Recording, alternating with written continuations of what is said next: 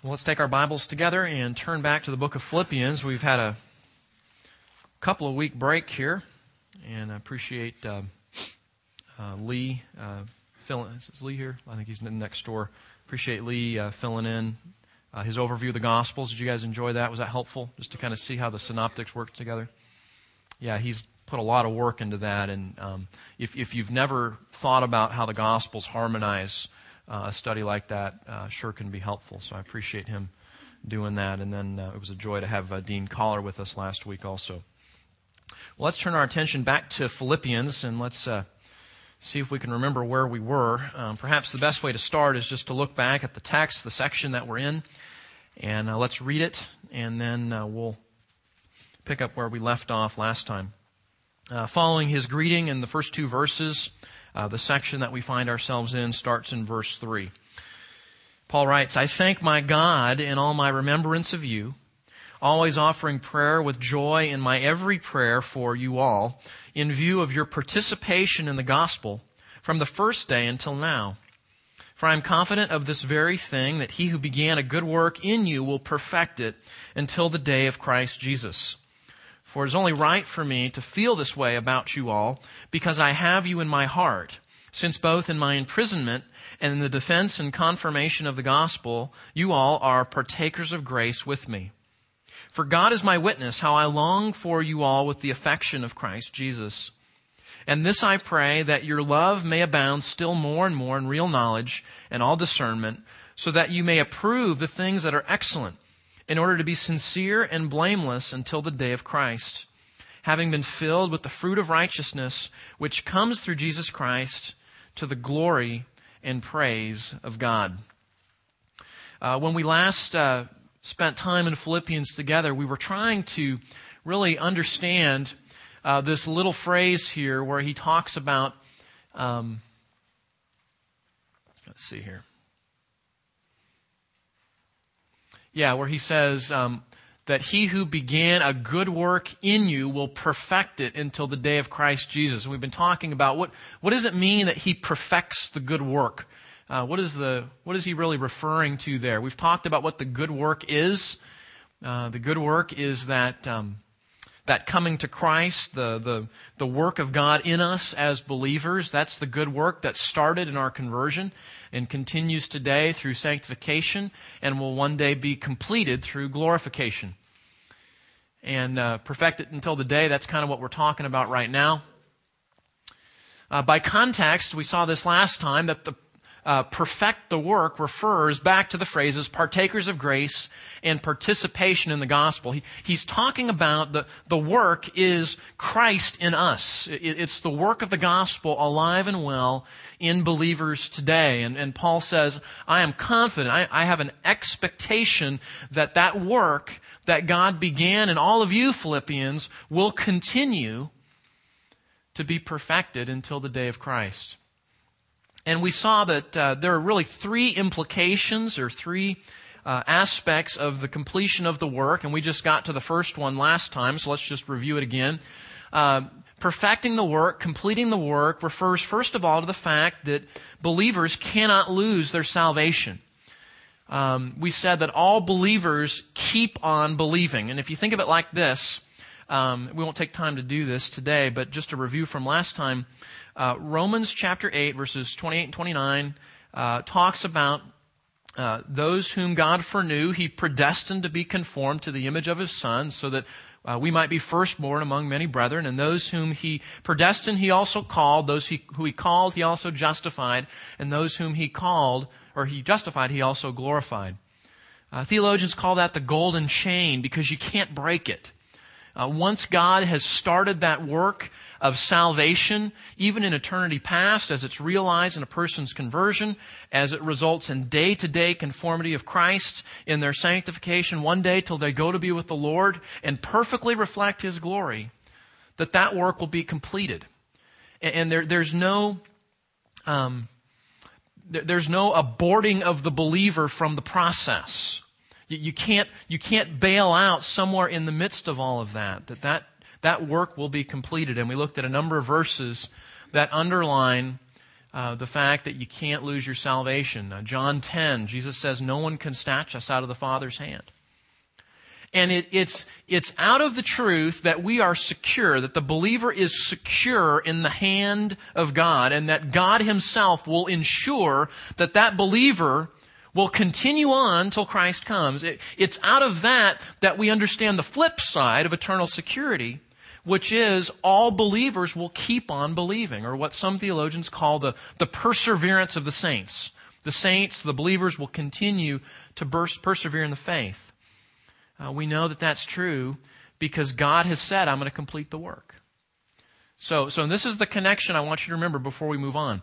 The reason believers will continue to believe is because of God's faithfulness to complete the work that He started. Does that make sense? When we say all believers keep on believing, I'm not at all trying to say that there's some work that believers do that ensures their salvation. Not at all. It's God's faithfulness to complete the work of salvation that ensures that believers will keep on believing. Okay? Does that make sense? Any questions on that before we move on? One of you asked about the Hebrews text, about falling from grace, and I'm looking for a Sunday in the near future to fit that in. I think we're going to finish this section, and maybe we'll go back and we'll talk about our Catholic friends and some of our other Protestant friends that believe you can lose your salvation and why they believe that. So we'll come back to that Hebrews text. And I need a little study time too before we get to that. So you can pray for me as we do that. Okay, so the first aspect of completing the work is that believers don't lose their salvation. The second aspect that's implied by that little phrase, He will perfect the work, He will complete the work, is that there will be a pattern and progress in spiritual growth. Okay, a pattern and a progress in spiritual growth. In other words, all believers will grow and bear some spiritual fruit, both individually and corporately. Both individually and corporately. Let's just look at a few of these texts here. You're in Philippians. Just back up a few books to the book of 2 Corinthians chapter 3, and let's see a little bit of this illustrated here. When Paul says, I'm confident that He who began a good work in you will perfect it, will complete it. The second implication of that statement is that all believers will grow and produce some level of spiritual fruit. And we see that all over the New Testament. Here's one of the verses that we see that in. 2 Corinthians chapter 3, verse 18. This is one of those verses that is descriptive of sanctification, of the daily walk with the believer. Verse 18 says, but we all, with unveiled face, beholding as in a mirror the glory of the Lord, are being transformed. Notice the ongoing nature of the verb there. Do you see that? It's ongoing. It's a day-to-day progress in what's going on here. They are being transformed into the same image from glory to glory, just as from the Lord, the Spirit. Okay, now let's stop right there because it's very, very metaphorical there. What is he talking about? He's talking about sanctification, but let's unpack that a little bit. What is he describing there in verse 18?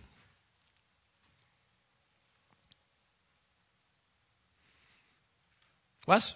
I got a picture of the refiner's fire where the dross is being scraped off until There you go. the gold is so pure it reflects God's. Excellent. Very good. That's a good analogy.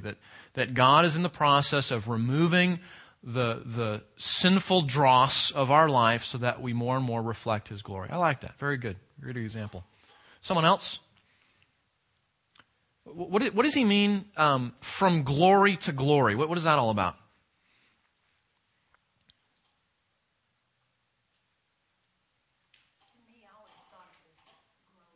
It is. It's progressive. It's growing. That's right. Okay? Why does he...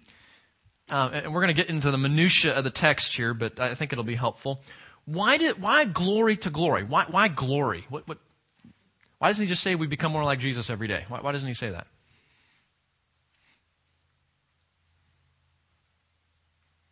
Yes, Rich. Well, I don't know if this answers your question, but every time I hear that we are being brought into glory, I think of the final outcome Okay. of a glorified body. Okay. And so perhaps he's just emphasizing the fact that we are moving There you go. Very good. Very good. What is glory? What does that word mean? I think and it probably isn't a good definition, but I think of radiance. Yes. No, it's an excellent definition. Radiance. It's more elevated than just we're getting more like Jesus. It's a spiritual radiance that we can't Yes. garner on our own. That's right. It's a spiritual, I like that, a spiritual radiance that we can't garner on our own because it comes from, it comes from God. It comes from the Holy Spirit, right?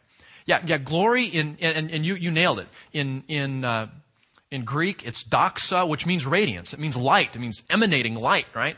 In Hebrew, it's kavod. It means heaviness, weight. And when the Bible uses that to describe God, it's talking about the radiance of His glory, the radiance of the weightiness of His character. You'll forgive me for the illustration. I grew up in the 80s and we used to say, dude, that's heavy, right? I think it started in the 60s actually, but that was, but that's what kavod means. It's like, that's so amazing. It's like weight. It's heavy. It's overwhelming. And when people, especially in the Old Testament, caught a glimpse of God's glory, that's the only word they could come up with it. It's so weighty. I don't know what to do with it. It's so overwhelming. So it's light. It's radiance. It's the greatness of God's character on display, right? So with that in mind, read the verse again, okay? So we all, with unveiled face, and by that what he's saying is we see Christ now. We see Him clearly. The veil that was sin is removed, and now we see Christ. Now we see our Savior clearly. And we behold, as in a mirror, the glory of the Lord. So as we see Christ, as we see His character, as we see His radiance, what does it do to us? It transforms us in this daily, progressive, ongoing way so that we start to reflect more of that character. Does that make sense? And your analogy, Wes, was really helpful because the idea is God is in the process of doing a work in here every day so that my life starts to reflect more of that character, of that glory, of that God's greatness on display in me and in you. But notice, it's a mirror, right? Because that glory doesn't find its origin here. It finds its origin in Him, and we just reflect it more. Does that make sense? That's why when Jesus says in Matthew 5, let your light shine in such a way so that men will see your good works and glorify the believer? No, they're going to glorify the Father because they recognize that light, that glory coming from the believer is really just a reflection of their Savior.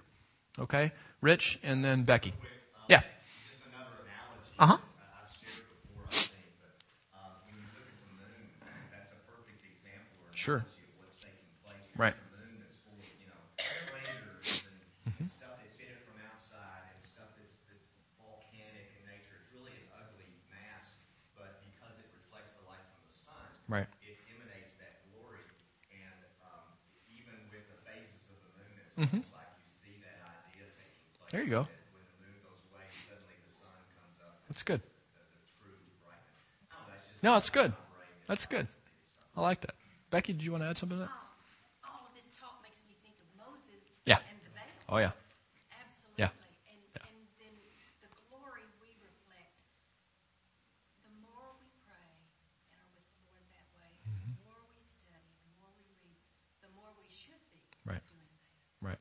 It's funny you mentioned Moses. You guys remember Moses in Exodus 30, 31, 32 in that area where he would go to the tent of meeting to meet with God, right? And he'd come out and he would be like, boom, just like glow. And they're like, put something on, Moses. And he'd have to wear this veil because he'd go hang out with God.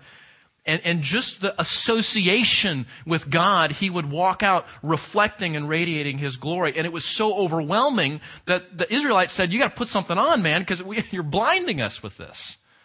And I'm glad you said that because that's a picture of sanctification.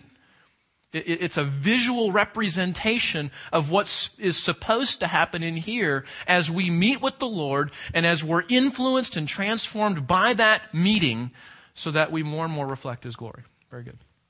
Good stuff. Okay? So in the context of what we're talking about here, we should be growing and changing in sanctification. Flip over to 1 John, and let's look at another verse here. Terry is going to be preaching 1 John here later on in the spring, so we won't do too much in-depth here because we have a more in-depth exposition on its way. But just waving our hands at it, look at 1 John chapter 2, verses 3 and following. 1 John chapter 2, verses 3 and following. How do believers know that we have really come to know Christ? How do we know that? Look at what John says, verse 3. And by this we know that we have come to know Him, if we keep His commandments. The one who says, I have come to know Him, and does not keep His commandments, is a carnal Christian. Is that what it says there?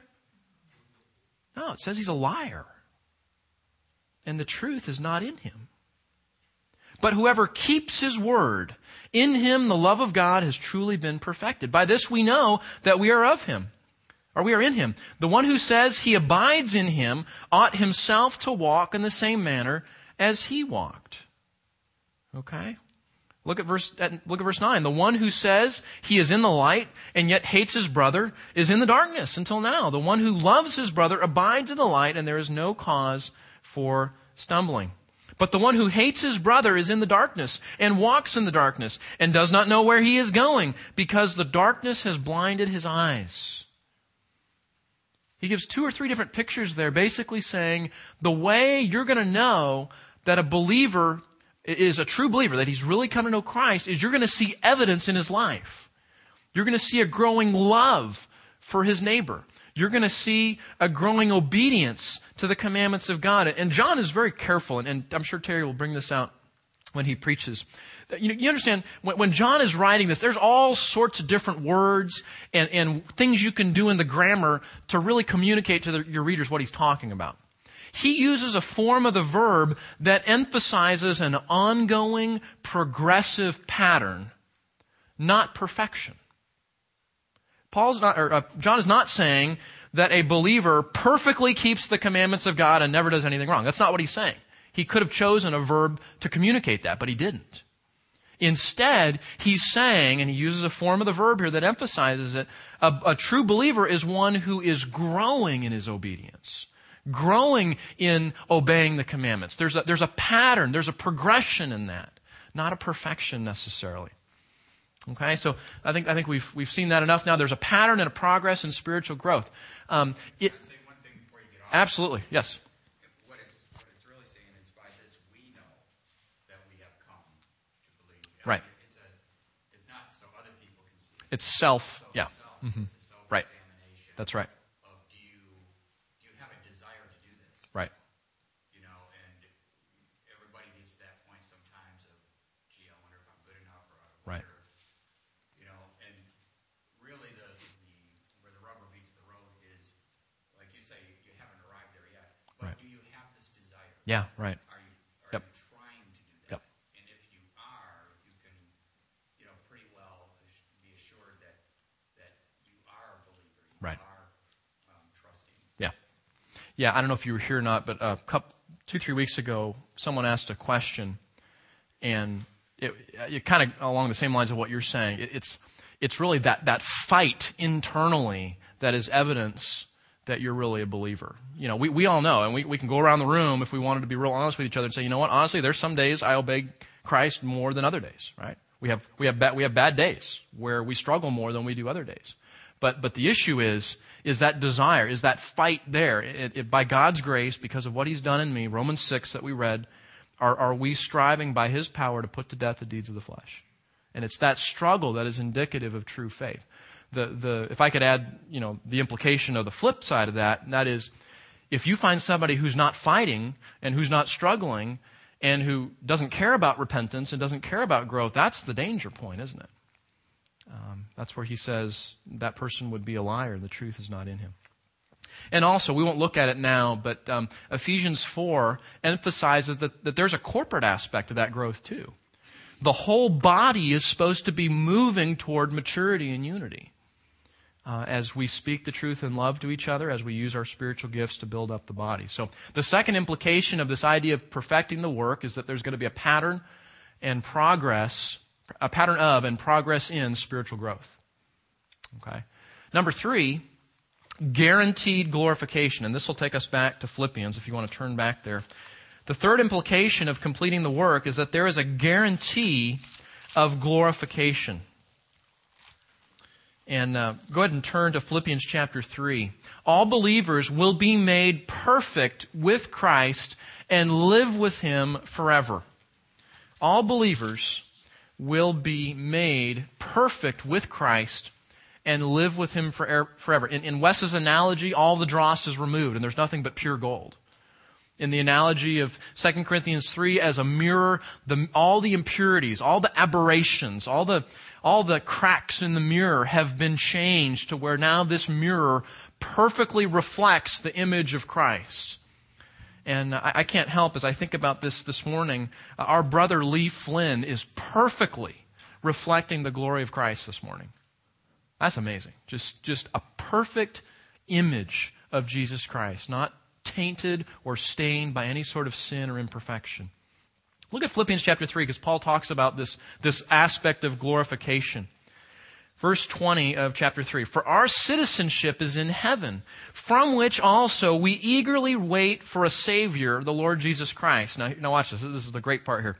Verse 21, "Who will transform the body of our humble state into conformity with the body of His glory by the exertion of the power that He has, even to subject all things to Himself." So watch this.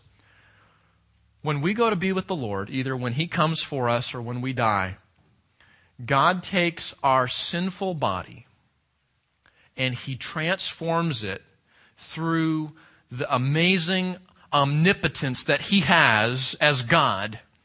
And He changes it, as it says here, so that it becomes in perfect conformity with the body of His glory.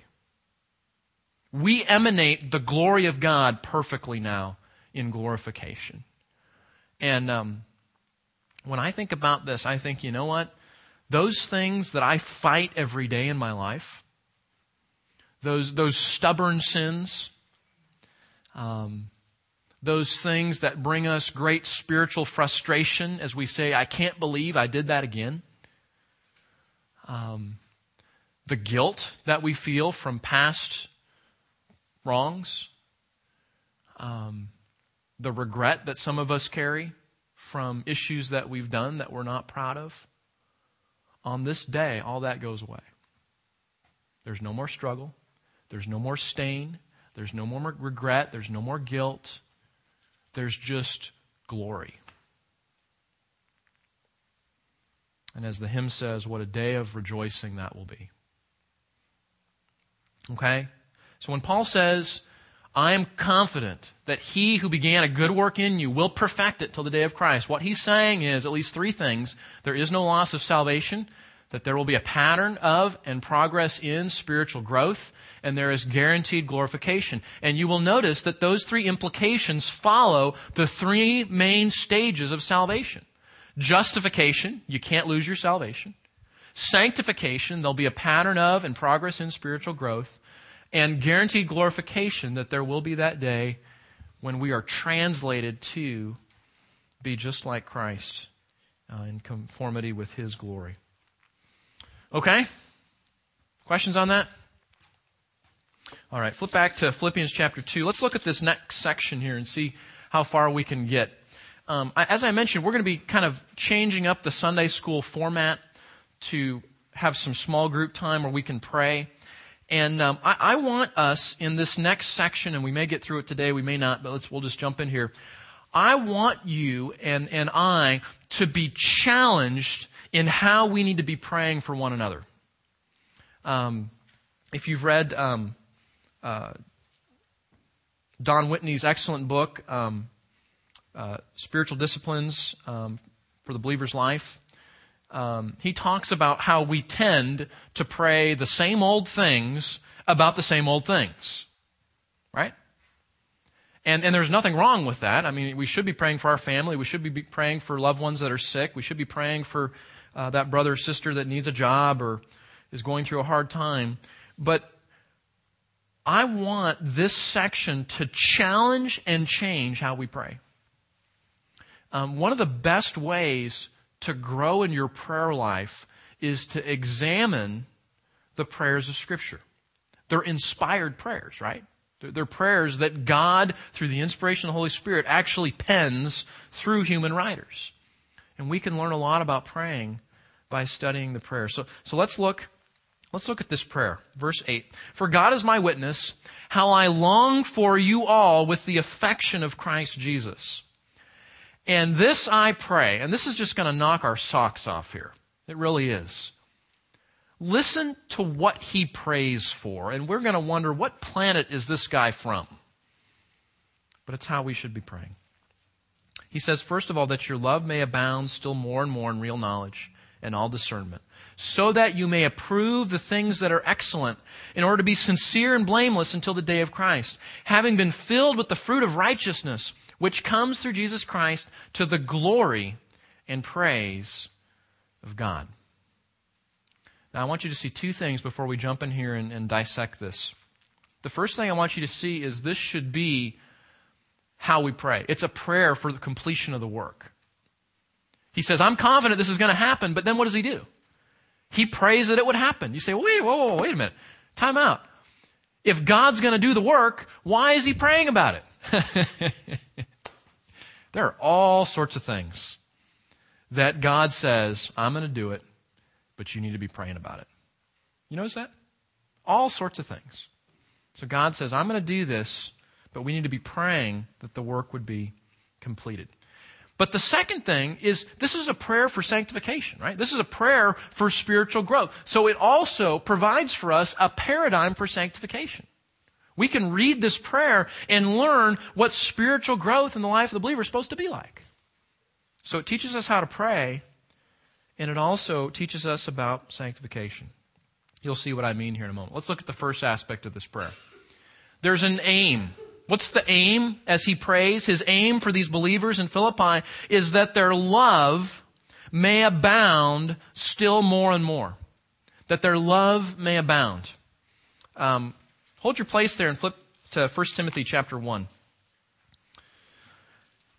What is the goal of sanctification? What are we trying to do? As God works in us and we're changed, what's the goal?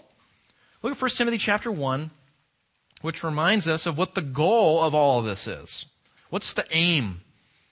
1 Timothy chapter 1, verse 5. But the goal of our instruction is, say it, love. Jesus said there are two great commandments. In fact, you can sum up the whole law and the prophets in two commandments. What are they? Love God and what? And love your neighbor. Isn't that gloriously simple? That in the midst of everything the Scripture has to tell us, it's like the Scripture we put everything the Scripture says in this massive spiritual funnel that brings everything down to this one aspect, this one aim that says everything in here is about loving God more and loving our neighbor more. That's what it's all about. Jesus said, on these two commands rest all the law and the prophets. And so as Paul prays in Philippians 1, he says, I'm praying that your love may abound still more and more. He's praying that there would be an increase in their love for God and their love for one another. Because as Paul says in 1 Timothy, the goal of our instruction is love. That's it. That's the aim. As we pray, as we think about spiritual growth, the goal should be that we love our neighbor and love our Lord more. Number 2, there's a method. How does spiritual growth happen? And when we're praying for our brothers and sisters that they would increase in their love, how's that going to be accomplished? Well, he explains the method. Our love abounds more and more in real knowledge and discernment. He's praying for growth in real knowledge and discernment. How do we know how to love our neighbor more and to love God more? By learning. By growing in what we know the Scripture tells us. I mean, if you're, let's say you've got a situation with a guy at work, okay, and it's a coworker, and there's just some conflict going on. You have to work with this guy, and he's got issues, and you're like, God, how do I love my neighbor? How do I love this guy who's hard to love? Okay, how are you going to do that? Okay, you pray about it, and that's exactly what we see here. We're praying for wisdom and knowledge and discernment. How is God going to reveal that knowledge and discernment? How's He going to do it? Through His Word. You say, Keith, this sounds like we need to be reading our Bibles more. Yes, you do! Because it's where the Word is what brings knowledge and discernment. So how do I love God and love my neighbor? I know His Word more. Listen, you don't need to turn there, but listen to Psalm 119, verse, 66? Psalm 119, 66. And you know Psalm 119 is all about the Word, right? It's all about the Word. Listen to what he says here. Psalm 119, verse 66. You have dealt well with your servant, O Lord, according to your word. Verse 66. So teach me good discernment and knowledge, for I believe in your commandments. So there it is. He's praying for the knowledge and discernment, but where is he looking for the answer to that prayer? In the Word. And I don't have to tell you, the Bible is full of verses. Titus 1:1, that there's a knowledge that leads to godliness. Colossians 1:9 and 10, another prayer of Paul where he prays for the Colossians that their eyes would be open to know the full knowledge of God with all wisdom and discernment. He prays again in Colossians 3 verse 10 that they would know that knowledge and discernment in there. Ephesians 4:13 talks about how we speak the truth in love to one another. We use our gifts so that we grow in the knowledge of Christ to maturity and to unity. Spiritual growth is about knowing God more through His Word. So the aim is that their love may abound. The method, how that love is going to be increasing, is through knowledge and discernment. What's the result? As we grow in knowledge and discernment, look what it says there. We are going to gain an ability, verse 10 says, to approve the things that are excellent. To approve the things that are excellent. In other words, we're going to be able to know what honors God.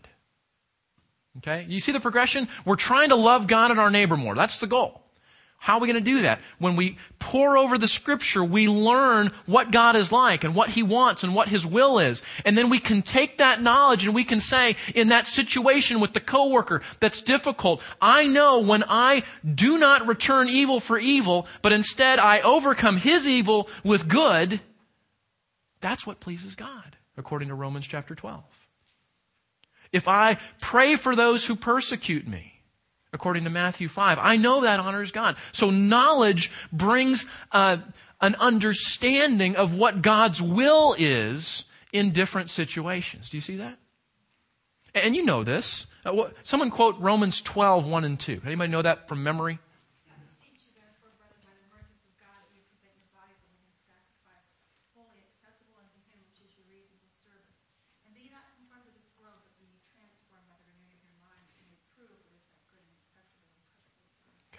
You hear that? You guys know Romans 12, 1 and 2? When we are not conformed to the world, but we're being transformed by the renewing of our minds, what's the result? We are able to discern or prove what the will of God is. You want to know what God's will is? We pore over the Scripture, we pray for that wisdom and discernment, and as we learn what God's Word says, that gives us an ability to discern what His will is in any given situation. Does that make sense? So you can't know God's will without sanctification. That's what He's saying. Knowing God's will is a product of sanctification and growth. We know what honors God. 2 Corinthians 5:9. Therefore we make it our ambition, whether at home or absent, to be pleasing to Him.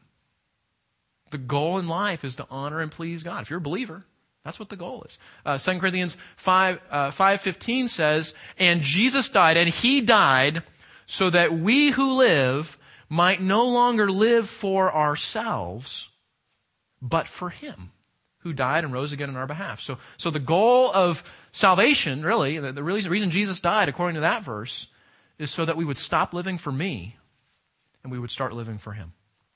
And we know what it is to honor Him, to live for Him, when we approve what is excellent, when we understand what His will is, as we come to understand His Word. Isn't that amazing? You can know the will of God, but you can't do it apart from His Word. That's how He teaches us. And he's praying this. I mean, this is just coming off his pen. I'm praying, Philippians, that you would grow in your love for God, you would grow in your love for your neighbor, that you would know knowledge and discernment so that you can know the will of God, so that you can honor Him with your life. Number 4. What's the result of that as you come to know what the will of God is? End of verse 10. So that you will be sincere and blameless until the day of Christ. When you know what God's will is and you're walking in it, guess what happens to your life? You change. You grow. There's a growth in purity. There's a growth in blamelessness. He's going to say later on, to be filled with the fruit of righteousness. Verse 11, that you will be sincere and blameless until the day of Christ, having been filled with the fruit of righteousness, what comes through Jesus Christ. You guys know Galatians 5:22-23. But the fruit of the Spirit is, let's do it, class, love, joy, peace, patience, kindness, goodness, faithfulness, gentleness, and self-control. Okay? Some of you need to brush up on your spiritual fruit list there, but that's okay. That's why we're here. That's why we're here. Okay? When we aim to love God and love our neighbor more, and we go to His Word to understand, to learn, to know what He says, that leads to an understanding of His will, to know what to do to honor Him in each situation. And when we start applying that, we change. That from glory to glory, that progressive sanctification thing starts to work to where we become filled more and more with the fruit of righteousness. You say, what's the fruit of righteousness? Well, we just got a list. We're loving people more. We're more patient. We're more kind. We grow in knowledge and faithfulness and self-control. And those other sections of Scripture talk about all of those things. There's growth in those areas. Maybe just one other passage to help us to see it here. In Colossians chapter 1, he says in verse 22, "Yet Christ has now reconciled you in His fleshly body through death in order to present you before Him." Now listen to this. "Holy and blameless and beyond reproach." Can we just be encouraged that that's our destination? That's our destination. God is working in us. He's completing the work that He started. And the destination is holiness, blamelessness, and being above reproach. All right. Well, how does all that happen? How on earth does all that happen? Well, look, let's not look over the most important part of his prayer. This is the most important part of his prayer. Look back at the text. "This I pray, that your love may abound still more and more in real knowledge and all discernment, so that you may approve the things that are excellent, in order to be sincere and blameless until the day of Christ, having been filled with the fruit of righteousness, which comes through Jesus Christ." John 15, "I'm the vine, you are the branches. The one who abides in me bears much fruit. But if you disconnect yourself from the vine, apart from me, you can do nothing." Oh, isn't that important? Can we just be honest? Can we pursue spiritual growth without Jesus? Can we get up and say, I can do this thing today? I'm just going to try harder. I'm going to Bible principles. Do you know you can obey biblical principles without being conscious of Christ? Right? How's that go? You tried that recently? It's a prepositional phrase. Actually, it's really just two words in Greek. The word through is actually part of the construction there. But it's so important because that little phrase reminds us that we can't love God or our neighbor. We can't grow in knowledge and discernment. We can't approve what is excellent so as to know God's will. We can't be pure or blameless or filled with the fruit of righteousness. We can't do any of that without Christ.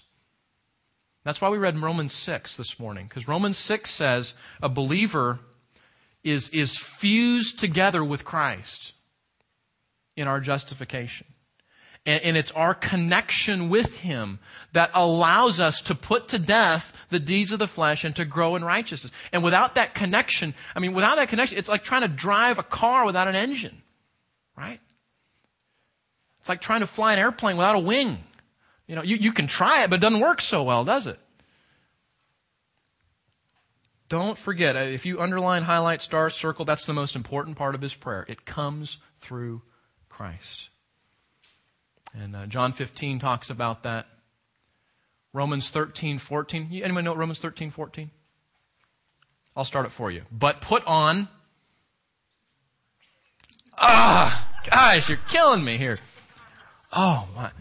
Let's learn a memory verse, shall we, okay? But put on the Lord Jesus Christ and make no provision for the flesh in regard to its lusts. What he's saying there is, do you understand? You got to be connected to the vine. You got to be conscious of the vine. You got to be relying on the vine. You got to be praying for help, the vine. You got to be with the vine, abiding in the vine. If you can't, we can't do anything. So, believer, put Him on. And then go make no provision for the flesh. You guys will have that memorized by next Sunday, right? Good. All right. We might have the lightest turnout next Sunday as we've had all semester. Okay, last thing. It's through Jesus Christ. What's the goal? I used the word aim at the beginning rather than goal on purpose. Because even love for God is not an end in itself. It's close. But there's a grander goal. It comes back to what we saw in 2 Corinthians 3. He's praying for the completion of the work. He's praying for their growth. And he says, I'm praying that your love may abound. You're going to do that as you grow in knowledge and discernment. The result is you'll approve what is excellent so you can know what honors God in every situation. When you start applying that, you will become more pure and blameless, filled with the fruit of righteousness. Don't forget that all comes from Jesus Christ and your connection with Him. And when all that happens, you know what the goal is? That God would be glorified. God is glorified in the transformation of His people. God is glorified when you and me look more like Jesus Christ every day. God is glorified when you love that difficult coworker and so exemplify the character of Christ. When you are patient with that spouse that's hard to be patient with. God is glorified when we pray for those who persecute us, when we forgive people that have hurt us. God is glorified when we look more like Jesus every day. And that's why He says, to the glory and praise of God. It's a paradigm for sanctification, but it's also a prayer for how we can be praying for one another. In fact, I'd encourage you, would you guys pray through this at least once this week? You can pray it for yourself. Lord, I want to do this. I want to grow this week. So I'm praying for myself. Pray it for your spouse if you're married. Pray it for your children if you're a parent. Pray it for your parents if you're caring for parents these days. Pray it for those coworkers. And let's let the prayers of the Bible transform how we pray. And we can start by applying this prayer this morning. All right? Let's pray. Father, thank you for the challenge of this section. We're encouraged that you will complete the work that you started. And whatever the struggle with sin is today that each of us face, we know that we have sufficient divine resources through the vine, through Jesus Christ, that will enable us to walk in newness of life and to put those struggles to death. So, Father, we pray for ourselves that our love would abound more and more in real knowledge and discernment, so that we might approve the things that are excellent in order to be sincere and blameless until you come. Father, fill us with the fruit of righteousness. Help us to remember that anything we do depends on our relationship to Jesus Christ, that it all comes through Him. And as we do these things, Father, might our lives bring you honor and glory and praise. We pray in Jesus' name. Amen.